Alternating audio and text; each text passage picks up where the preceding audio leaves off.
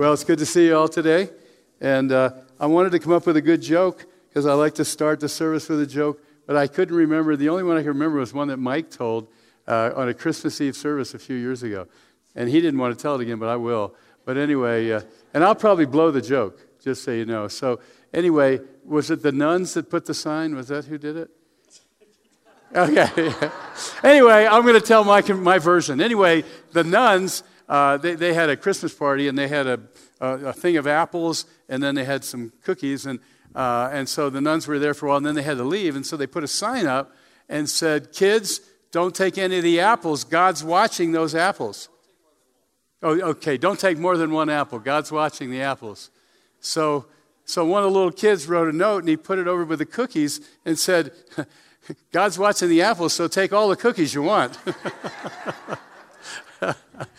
So anyway, okay, here we go. We're going to jump in today, and I want to talk about who is Jesus. You know, and the thing is, lots of times, some people think Jesus is the baby in the manger, and they still got him in the manger. Now, thank God he was born in a manger, and thank God that he came here to earth. Some people think he's still hanging on the cross, and even, you know, in some churches they have him still hanging on the cross. But thank God he went to the cross, but he's not still hanging on the cross, amen? And so it's important to know that. Also, I minister to Muslims often, and you know, Muslims think that Jesus was a great prophet. But they don't believe he was the Son of God, and they believe that when Jesus was crucified, that it was somebody that looked like Jesus, that it really wasn't Jesus, and therefore he didn't rise from the dead. So they believe Muhammad trumps him because he came later with supposedly greater prophecy. So there's a lot of misunderstanding about Jesus. And you know, the irony is that some people just think Jesus is kind of a nice guy that walked on the earth. But thank God he's the Son of God. Thank God he literally went to the cross, gave his life, rose from the dead, conquered death and hell, gave us the promise that we're going to, as believers in him, we're going to live eternally. We're going to spend eternity with him when we leave this earth. And so, you know, thank God he's much more than what often people think. And so today, I'm going to pray first, and then I'm just going to ask him to really pour himself out. But he's alive. He's here. He's with us. When we receive Jesus, literally the Holy Spirit comes to live in us, so we have access to him. Obviously, Father, Son, and Holy Spirit are one. But, you know, anyway, here's the deal. Heavenly Father, I thank you today that you're going to pour yourself out in this place. And I pray, Lord, more than anything else, that you will encounter each and every person, those who know you, those who know you well, those who maybe don't know you that well, and those that don't know you at all. But, Lord, I thank you, Jesus. We just thank you for your presence here. And we thank you that you come and you pour yourself out in this place because you're alive. And we thank you for Jesus. And everybody said, Amen. Amen. Okay, so the question is, who is Jesus? Well, I want to read from Isaiah. This is a famous passage. In fact, it's a passage that's often read at Christmas. And let me open my, oh, come on. Here we go again. Oh, yes. Okay, sorry about that. Why is that not working? Can't get it. All right. Anyway, it was really nice seeing you guys. And okay, here we go. Okay.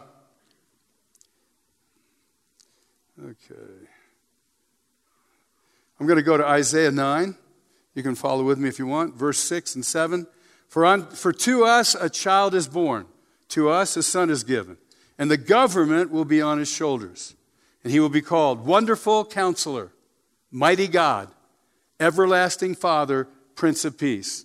Of the greatness of his government and peace there will be no end. He will reign on David's throne and over his kingdom, establishing and upholding it with justice and righteousness from that time on and forever. The zeal of the Lord Almighty will accomplish this. Obviously, that's talking about God establishing his kingdom, which the disciples misunderstood, thinking that he was going to establish a political kingdom. And he was talking about the kingdom, which was much bigger than anything that could be established just here on earth. I'll tell you what I'm going to do today. And the Lord spoke to me about this, how to do it. I'm going to do it in reverse order. You know, the scripture says wonderful counselor. Let's see. Wonderful Counselor, Everlasting God. How's it go? Wonderful Counselor. What's next?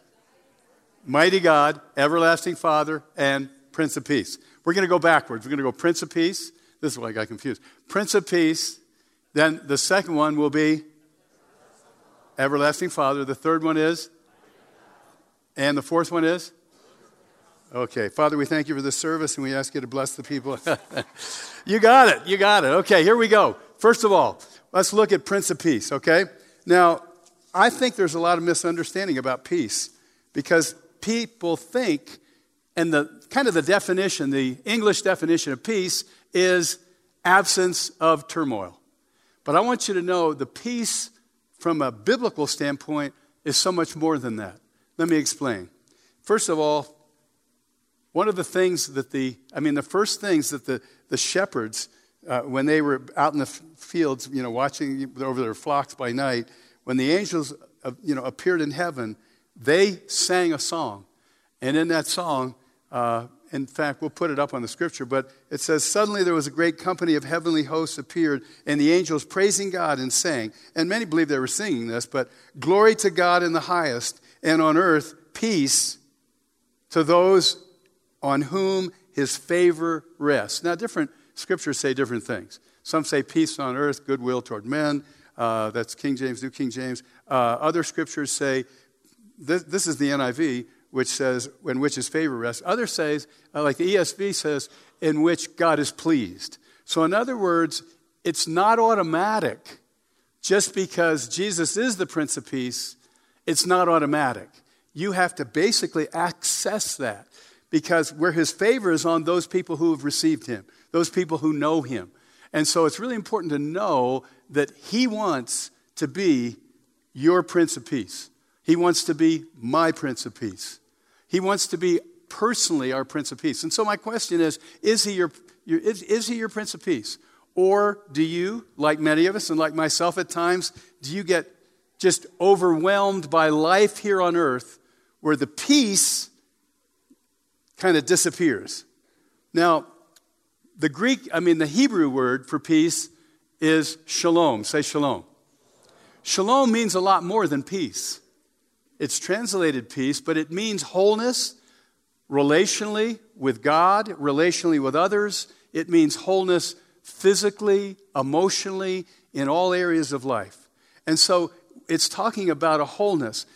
Irene, the Greek word for peace, also has very similar meaning, and its first meaning is relationship peace and relationship, talking about God. In fact, in Romans chapter 5, we'll put this up, Romans chapter 5, verse 1 makes it really, really clear. It says, therefore, since we've been justified through faith, we have what? Peace with God through who? Our Lord Jesus Christ. Now, none of us had peace with God, and meaning coming into a really healthy relationship with him until Jesus came into our life. I was a Zen Buddhist. I was many things. I was a drug addict and a Zen Buddhist and all those things combined. And I would meditate for 40 minutes in the morning and 40 minutes in the evening. I ran the Monterey Zendo in Monterey, California, when thankfully some friends of mine came by when I was 28 and a half, and I gave my life to Jesus. But let me just say, I would meditate, and I was a little ADD anyway, a little ADHD actually, but they didn't say it back then, it was just ADD. But anyway, I would meditate, and I could achieve a surface peace. I could kind of leave the pressures, but I couldn't get an internal peace. And I didn't have a peaceful relationship with God, and I didn't really have a peaceful relationship with others. And so what I want to say to you is that peace, he wants to be your Prince of Peace. He wants to bring you in that relationship with God where you're not under condemnation, you're not under guilt, you're not under shame, you're not feeling like you're always falling short. He wants to know he loves you just as you are. He wants to walk with you in those places. He wants to care for you, and he wants to be your peace. You can't get peace just from other means. He is the only way you're going to get peace. There's a scripture. I went through a battle with anxiety for about 2.5 years, and I remember there's a scripture I would quote often, and it's from Philippians chapter 4, verses 6 and 7. And in Philippians 4, 6, and 7, it says, have no anxiety in anything. And when I first read that, I went, yeah, that's great. That's a great principle. But then if you read further, it goes on, have no anxiety in anything, but it says, by prayer and supplication, make your requests known to God with thanksgiving. And that's a very key word in there, or key 3 words. You see, it's one thing, I can make my requests known to God. Oh, God, I can't believe this is happening. Or I can make those requests, God, I'm really going through a hard time, but I want to thank you that you're in this with me. I thank you that I'm not alone in this struggle. I thank you that you're walking with me. Now, that's an attitude of thanksgiving. That's not a grumbling attitude where I come to him and I bring my request to him in a grumbling, in a bad way. I do it with thanksgiving. And then there's a promise. It says the peace of God. If you do this, the peace of God. Now, it's not the world's peace, because the world's peace isn't going to do much for you, but the peace of God, which surpasses all understanding, will keep your heart or guard your heart and your mind in Christ Jesus. Now, what does that mean? It actually, the word guard there is a military term that means it'll garrison itself like an army around your heart and your mind. Now, I don't know about you, but there's times in my life where I desperately need that army of peace to come around my heart and my mind, to take me through that time and to have a thankful heart that I'm in the midst of a struggle, but I'm going to get through it because the Prince of Peace is with me. He's giving me the ability to do that. I'm walking with him. I can bring those requests to him. Oftentimes, he doesn't answer my requests as quickly and the way I want to. Amen? But he's there. He's there for me. He's going to walk with me. And I have this confidence that I know that I'm going to get through. One of my favorite scripture is, it came to pass. Amen? So I just want to say to you today, it came to what? That's the reason it came. It came to, just remember that when you're in the midst of it. Because sometimes it seems like it's never going to pass. And so I just want to really encourage you to let him be your Prince of Peace. He really desperately wants to be. And so, you remember Jesus in the boat? He was in the boat, and the disciples were freaking out. The storm, the waves were crashing over the boat. Jesus was asleep in the boat. He wasn't concerned at all. And then they woke him up. Jesus, don't you care about us? We're going to perish. And he goes, oh, you have little faith. Then he goes, storm, be still. And it just calmed like that. So I just want to tell you this. As long as you got Jesus in your boat, the Prince of Peace is in your boat, doesn't matter how much the storms are around the boat. Amen? Say, I've got the Prince of Peace in my boat. So I know my boat's not sinking. All right. Number two. What's number 2? And we're going backwards. Number 2 is everlasting Father. Very good. I do a lot of counseling now, and that's kind of my role. And I have found that so many of us have father wounds. Now, it wasn't that our fathers were bad fathers necessarily, although sometimes the fathers weren't even there. It's not that so much. It's just we have such a need for love through our earthly father. I had an earthly father who was an orphan. His mother died when he was 2. His father died when he was 14. And the horrible thing was, his father died at 14 of a massive heart attack in the middle of the night after my dad, who was 14, had a horrendous argument with his dad. And my dad told me many times, he said, I killed my father. I said, Dad, you didn't kill. He did. He said, I did kill my father. If I hadn't had that argument with him, he never would have had the heart attack and died. Now, could you imagine living under that? Unfortunately, he became a Christian. Thank God my dad became a Christian late in life, but he never really got healed of that. And he had a horrendous childhood. He had a guardian who treated him like crap. Oh, I wasn't going to say that. Forgive me, I'm so sorry. No, I really prayed that I wouldn't say that word. Anyway, no, I feel bad about it. Anyway, here's the deal. Anyway. Oh, Lord. Even Yvonne was praying for me in that. And so was my son. Anyway, Your prayers were not answered, unfortunately, but neither were mine. But here's the deal. My dad really, really struggled. And so he didn't have the ability to ever affirm me. So and I was the oldest of three boys, so no matter what I did, he never said, wow, that was great, son. It was always like, well, you brought one C up. I bet you can bring the other C up and the other B's up to A's. I bet you can get all A's. I scored one touchdown. He goes, son, I bet next week you'll score two. I never heard of affirmation, so I never felt like I could ever do well enough until Jesus.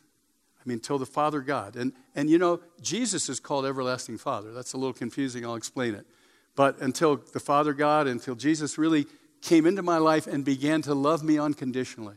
And I realized that I was loved unconditionally, even though my father didn't have the ability to do it. I don't blame him for that.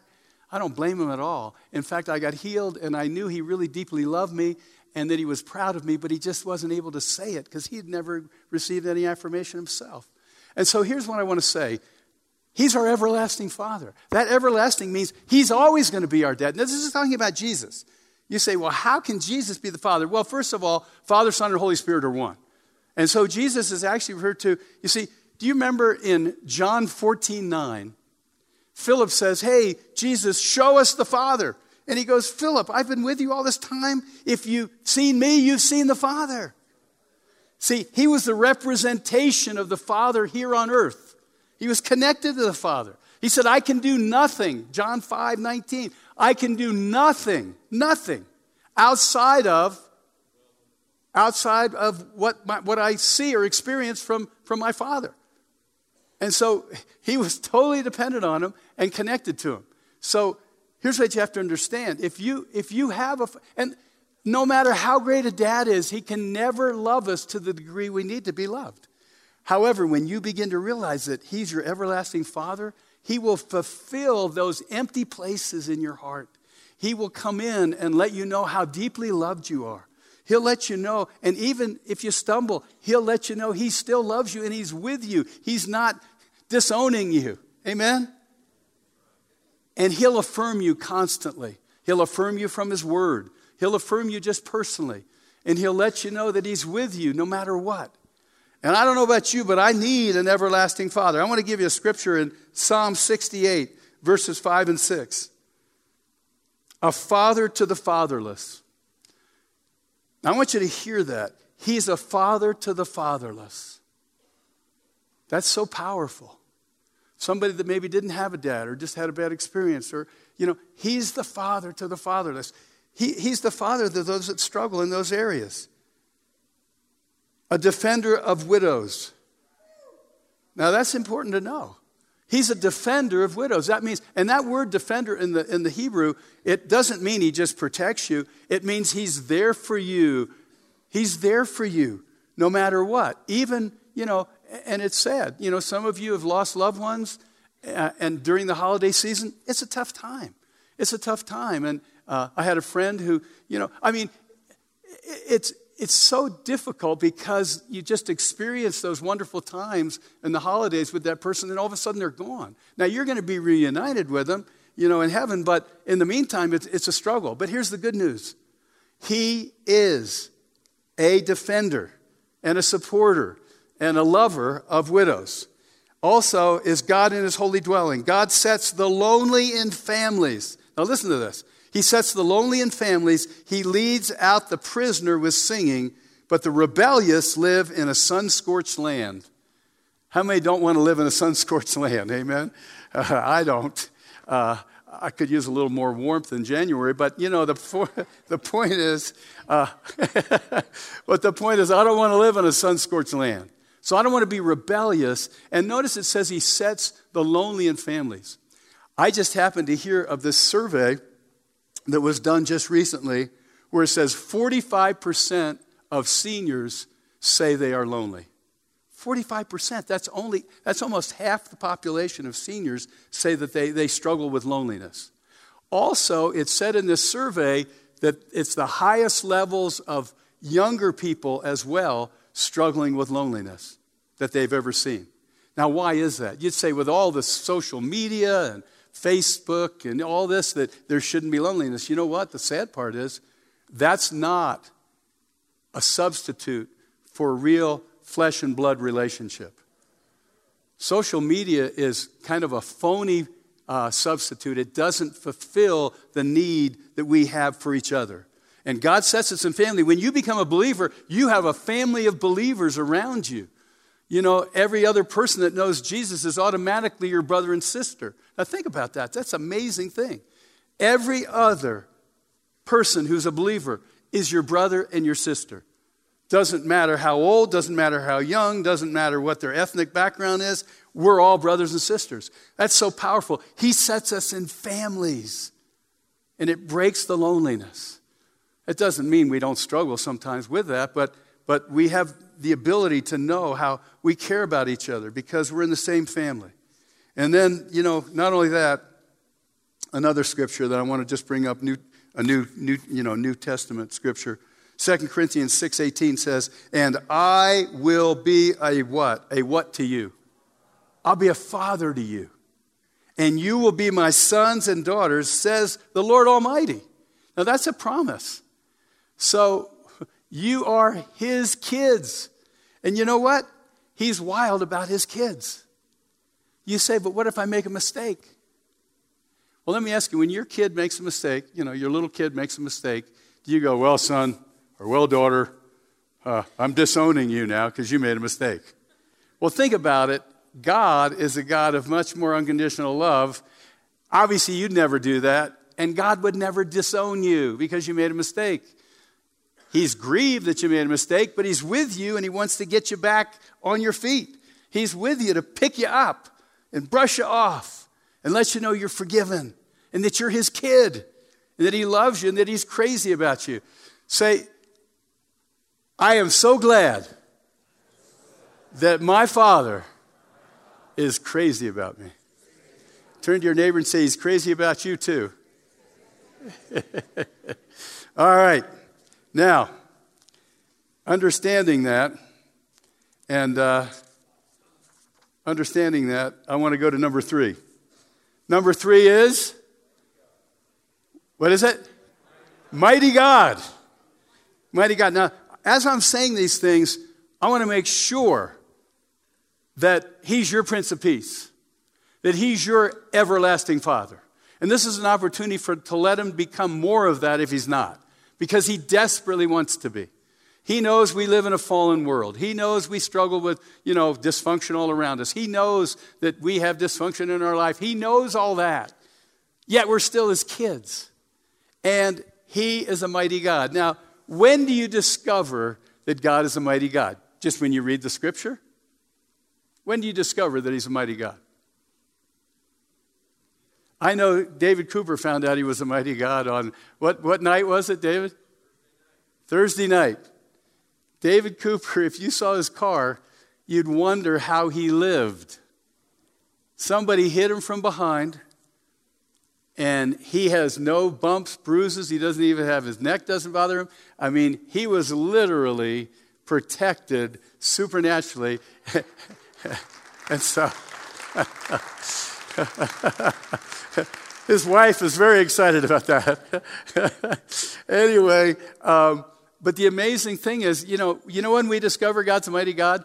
When we're really in a situation where we need mighty God to come through, amen? Otherwise, we hear he's mighty, but we don't really know how mighty he is. I know for me, in different times of my life where I've struggled, when God shows himself. Now, here's the thing that I want to explain. Sometimes you would say, well, God wasn't really a mighty God in my situation because he didn't do this or he didn't do that. See, sometimes we have a misconception of God. We think that God is in control of everything in our life. In other words, everything that happens, that's God. And in fact, Twyla Paris sang a great song years ago, God is in control. Da, da, da, da, da, da, da, da, da, da, da. It was a great song. But it's not true. Let me explain why. God's in charge, but he's not in control of everything. You know why? He relinquished control in the Garden of Eden. He allowed Adam and Eve to have free will. Do you think God wanted Adam and Eve to sin? No.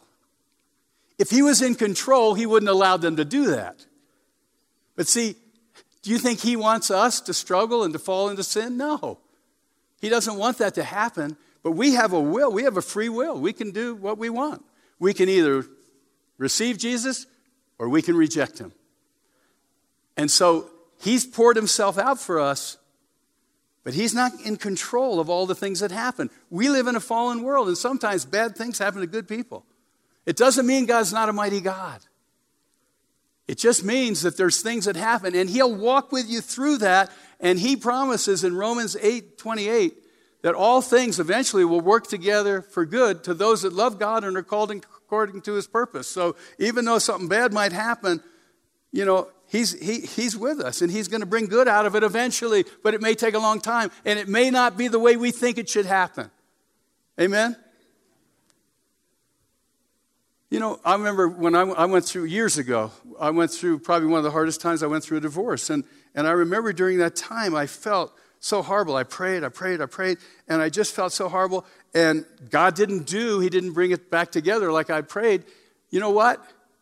The bottom line was that he was with me, and he showed himself strong in my life, helping me raise my kids, helping me to find my wonderful wife, Yvonne. I mean, he was a mighty God, but he wasn't mighty the way I thought he should be. Amen? And so I just want you to say, when you feel like he's not mighty like he should be, why don't you check your heart on that? Because he's a great God, and if you stay with him, he'll stay with you. Amen? Amen or oh me? Okay. I want to give you a scripture here, because this is how the Apostle Paul realized, one of the times he realized God was a mighty God.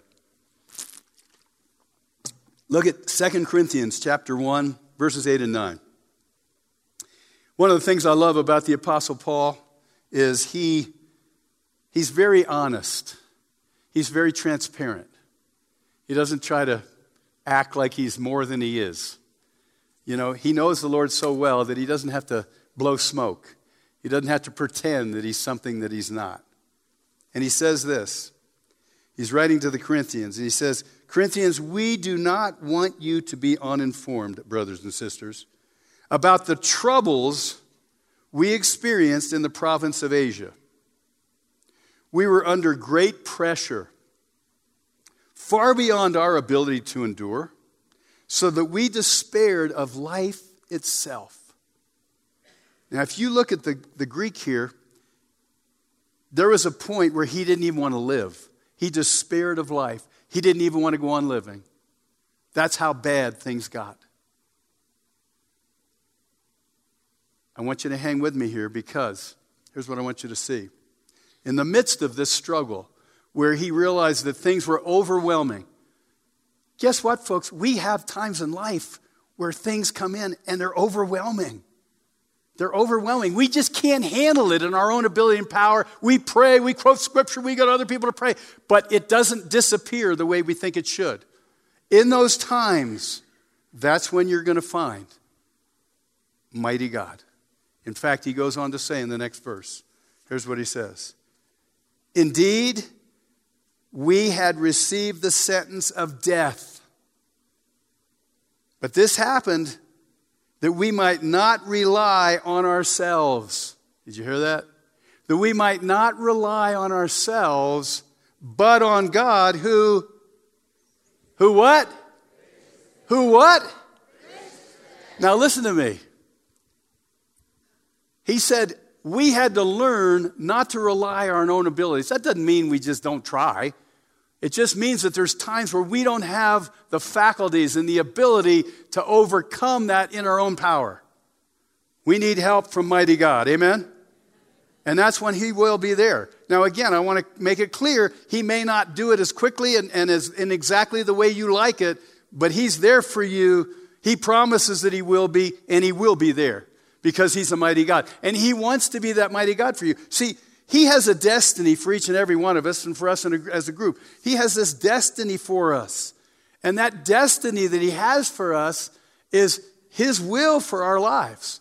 But I'm telling you, if you don't have peace, if he's not your Prince of Peace, if he's not your everlasting Father, and if he's not a mighty God, you can be derailed from that.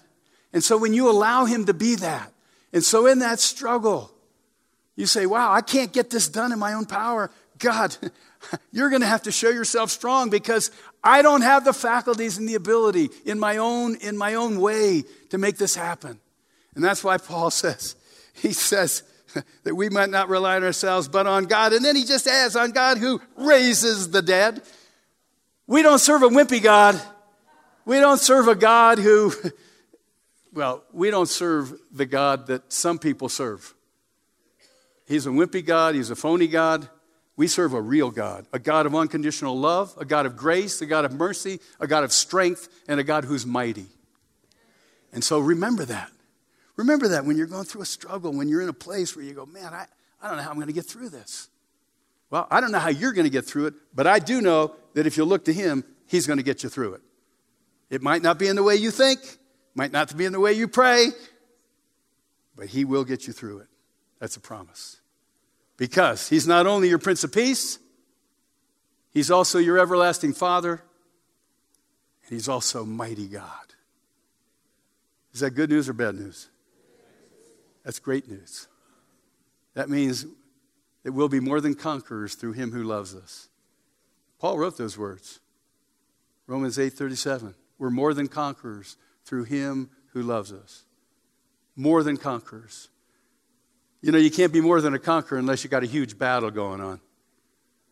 That's when you become more than a conqueror. You're not just a conqueror, you're more than a conqueror because the odds are against you. Say, I'm more than a conqueror. When the odds are against me, my God is greater. And he lives in me. And he's with me. And he's a mighty God. Amen.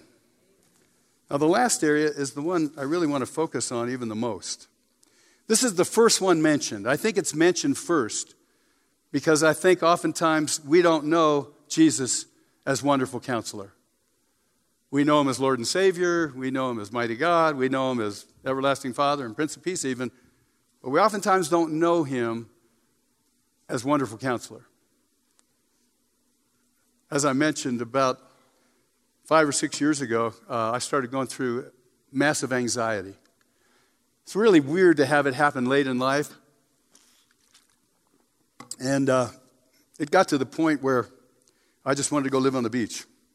I was done. I was still lead pastor. And I just wanted to go live on the beach.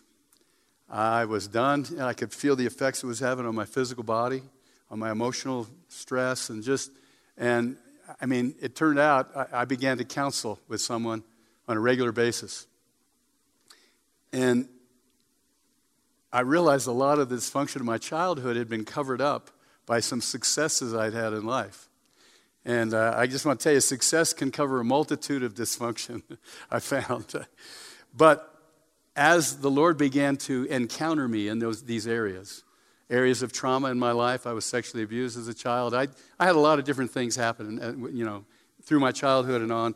And, as the Lord Jesus would encounter me in those places, and he would show his love and truth to me, some of the lies I'd received began to get broken. Didn't happen overnight.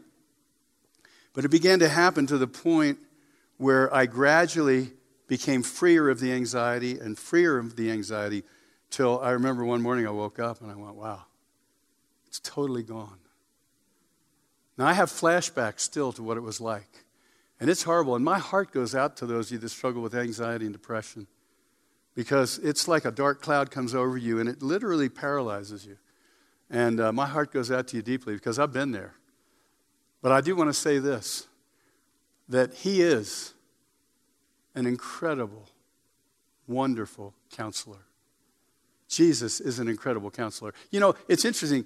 The first, in Isaiah 61, which Mike in the prayer room was read, in Isaiah 61, where Jesus, it talks about Jesus, and the first thing it says is he came to heal the brokenhearted. It's repeated again in Luke chapter 4, but he said he came to heal the brokenhearted and set the captives free. That's a wonderful counselor. Because we can become captive to a lot of different things in our life. And there are different things. And lots of times as Christians, people go, how you doing? Praise the Lord, I'm fine. Now, the truth is, it's good to praise the Lord, but it's also good to be real. it's good to say, hey, I'm going through a struggle right now, but I know God's going to bring me through it. And I'd really appreciate your prayers. In other words, he's a wonderful counselor. And what I have found in the counseling that I do, I have seen Jesus encounter people at very painful times in their past and even in the present.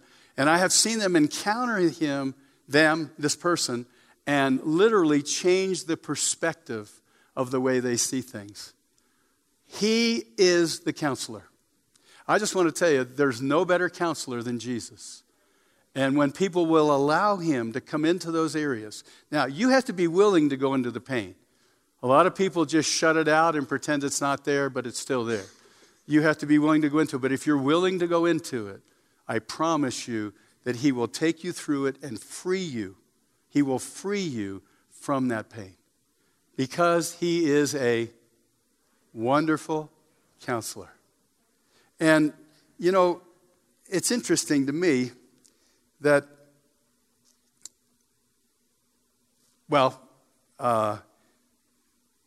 Psalm 34, verse 18 says that God is close to the brokenhearted. But we just don't need closeness. We need healing in those areas. Here's the reason it's so important. I know that God wants to fulfill the destiny he has for each and every one of you. But there are things emotionally that can hold you back, that can stop you from fulfilling the destiny, stop you from really walking in the fullness of what he has. Those things can really hinder you in your ability to go forward. If you can be real with him and allow him to come into those areas, he will bring healing. What happens is in those traumas and in those areas of our life, we form untruths. We form lies. I thought that my parents didn't love me. That was a total lie. They came out of the depression. They were both worked a lot of hours. My dad was never around. They worked because they were so preoccupied and worried about finances. It wasn't that they didn't love me. They just didn't have the emotional stuff that I needed as a little brat. Anyway, a little kid. Anyway, they didn't have that to give me. And so I realized Jesus showed me how much they deeply loved me. I got to tell you, that changed the way I saw things because I didn't think they loved me that much. And I want you to know, when he shows you things like that, it changes your whole perspective. It changes the way you see things, the way you feel about yourself, the way you feel about other people, and the way you see him. And so, extremely important. God wants you to fulfill his destiny. I'm going to give you scripture here that I think will really help you. You can turn to Hebrews chapter 4, verse 16 and 17, or you can just follow with me in this. But I think you'll see. Actually, it's 15 and 16, sorry. So Hebrews 4, 15 and 16. 15 says this. It's talking about Jesus. This high priest, meaning Jesus, of ours, understands our weaknesses. For he faced all the same testings we do, yet he did not sin. Now, I use the NLT here. The reason I use the NLT is New King James, NIV, ESV all use a double negative. They say, we do not have a high priest who's unable to sympathize. So the NLT just puts it in the, just doesn't use the double negative. Same meaning. So I just like the way it says it. However, this high priest of ours understands our weaknesses. That word understands it means a lot more. When we think of understands, we think mostly intellectually understanding. This is what the word means. If you can put the next slide up, yeah. Here's what it means. To understand comes from the Greek word. It comes from two words, sum, patheo. Sum, patheo. Sum means with. Patheo means to suffer. And so basically it's saying he suffers with us. He feels with us. He empathizes with us. He has compassion. And so he experiences it with us. And so this is a powerful word. The high priest of ours, he sympatheo. He sympathios our weaknesses. He really understands our struggles. He understands our weaknesses beyond, not intellectually understanding. He's with us in those because why? Because he suffered in every way like us, but without sin. So he understands what we're going through. He understands when you stumble. He understands when you struggle. He understands those. You're not letting him down. This is what you need to understand. Sometimes Christians feel bad. Oh, man, I'm not doing well. No, he's there with you. Let him come in and really help you in that place where you struggle. Let him be there for you. He's a wonderful counselor. He cares about you. And so it goes on to say, so first of all, he's sympatheos with us in that place. And then it goes on to say in the next verse, it says, so let us, therefore, since this is true, let us come, how? Boldly to the throne of grace. Now, what happens when you're going through it? How do we usually approach the throne of grace? We kind of snivel up to the throne of grace. We don't approach boldly when we're going through a struggle, when we're weak, when we're feeling weak, or when we stumble. We don't come boldly. Oh, God. Blah, blah, blah. We need to come boldly to the throne of grace. And then it says this. It says, come boldly to the throne of our gracious God. There we will receive his mercy, and we will find grace to help us when we need it the most. When do we need grace the most? When? When do we need it most? Yeah, when we struggle, when we stumble, when we're hurting. That's when we need it. And sometimes when that happens, we pull away. Let me tell you something. He wants us to run to him, come boldly to the throne of grace. And we'll receive that mercy. We'll receive that help that we need in time of need. We'll receive it. But if we don't come to him boldly, we won't. And also, it'll hinder us from fulfilling the destiny that he has for us. I just got to say that God is such a loving, Jesus, the Father, Jesus, the Holy Spirit. Father, Son, Holy Spirit, they're one. They are so for us and so with us that they desperately want us to fulfill the purposes they have for our life. They want us, and let me say this too, they're more interested in who we are than what we're accomplishing. They care more about the person. Because when you get to heaven, you're not going, God, look what I have done for you. He's not that impressed with your accomplishments. But you know what? When you get to heaven, you're going to bring the person that you are into that throne room.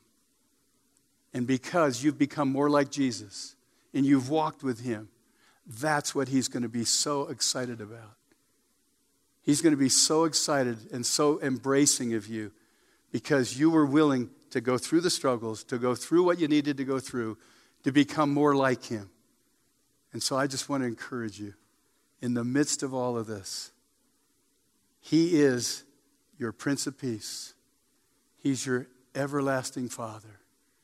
He's your mighty God. And he's your wonderful counselor. That's not just a theological thing out there. It's very real to each and every one of us.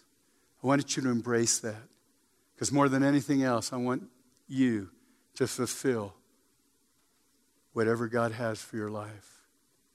And it's oftentimes in those struggles that we receive a ministry to help others. 2 Corinthians 1:4 says, with the same comfort we were comforted in our struggle, we're able to comfort others also. I know I wouldn't be counseling today if I hadn't gone through the struggle I went through, or I wouldn't be as effective. I know I wouldn't. And so I'm very grateful. God does work all things to good to those that love him or are called according to his purpose. Although I questioned him when I was deep in that place of anxiety and some depression. And so I want to encourage you today. He's alive. He's incredible. He's Prince of Peace, your Prince of Peace. He's your everlasting Father. He's your mighty God. And he's your wonderful counselor. And therefore, you will win. Hallelujah. I want to pray for you. Father God, I thank you for each and every person here. And I want to say this. If you're here today, and maybe you feel far from him, maybe you've given your life to him, maybe you haven't, but you feel far from him, and you say today, Lord, I just really need to come back. I'm not going to have you stand up or come forward. But if you say, Lord, I just need to really embrace you fully, and I need to come back to you. I've been under whatever, but I'm coming back to you with my whole heart. I just want you to slip up a hand and put it back down again. Thank you, Lord. Thank you for that. Thank you, Father. Thank you, Lord. Thank you, Lord. Thank you.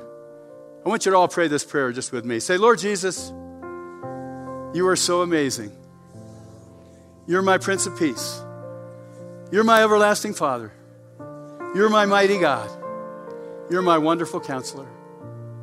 I love you so much. I thank you, you'll never leave me. And so no matter what I face in life, I know that I will be more than a conqueror through you who love me. Lord, I embrace you as you embrace me. Help me to fulfill the destiny that you have for my life. Help me to love the way you love. Help me to be the person you want me to be. I'm yours, Jesus. I give you my life. I give you everything I am or ever hope to be. And I give you the glory now. In Jesus' name. And everybody said, let's give Jesus a great hand. Hallelujah.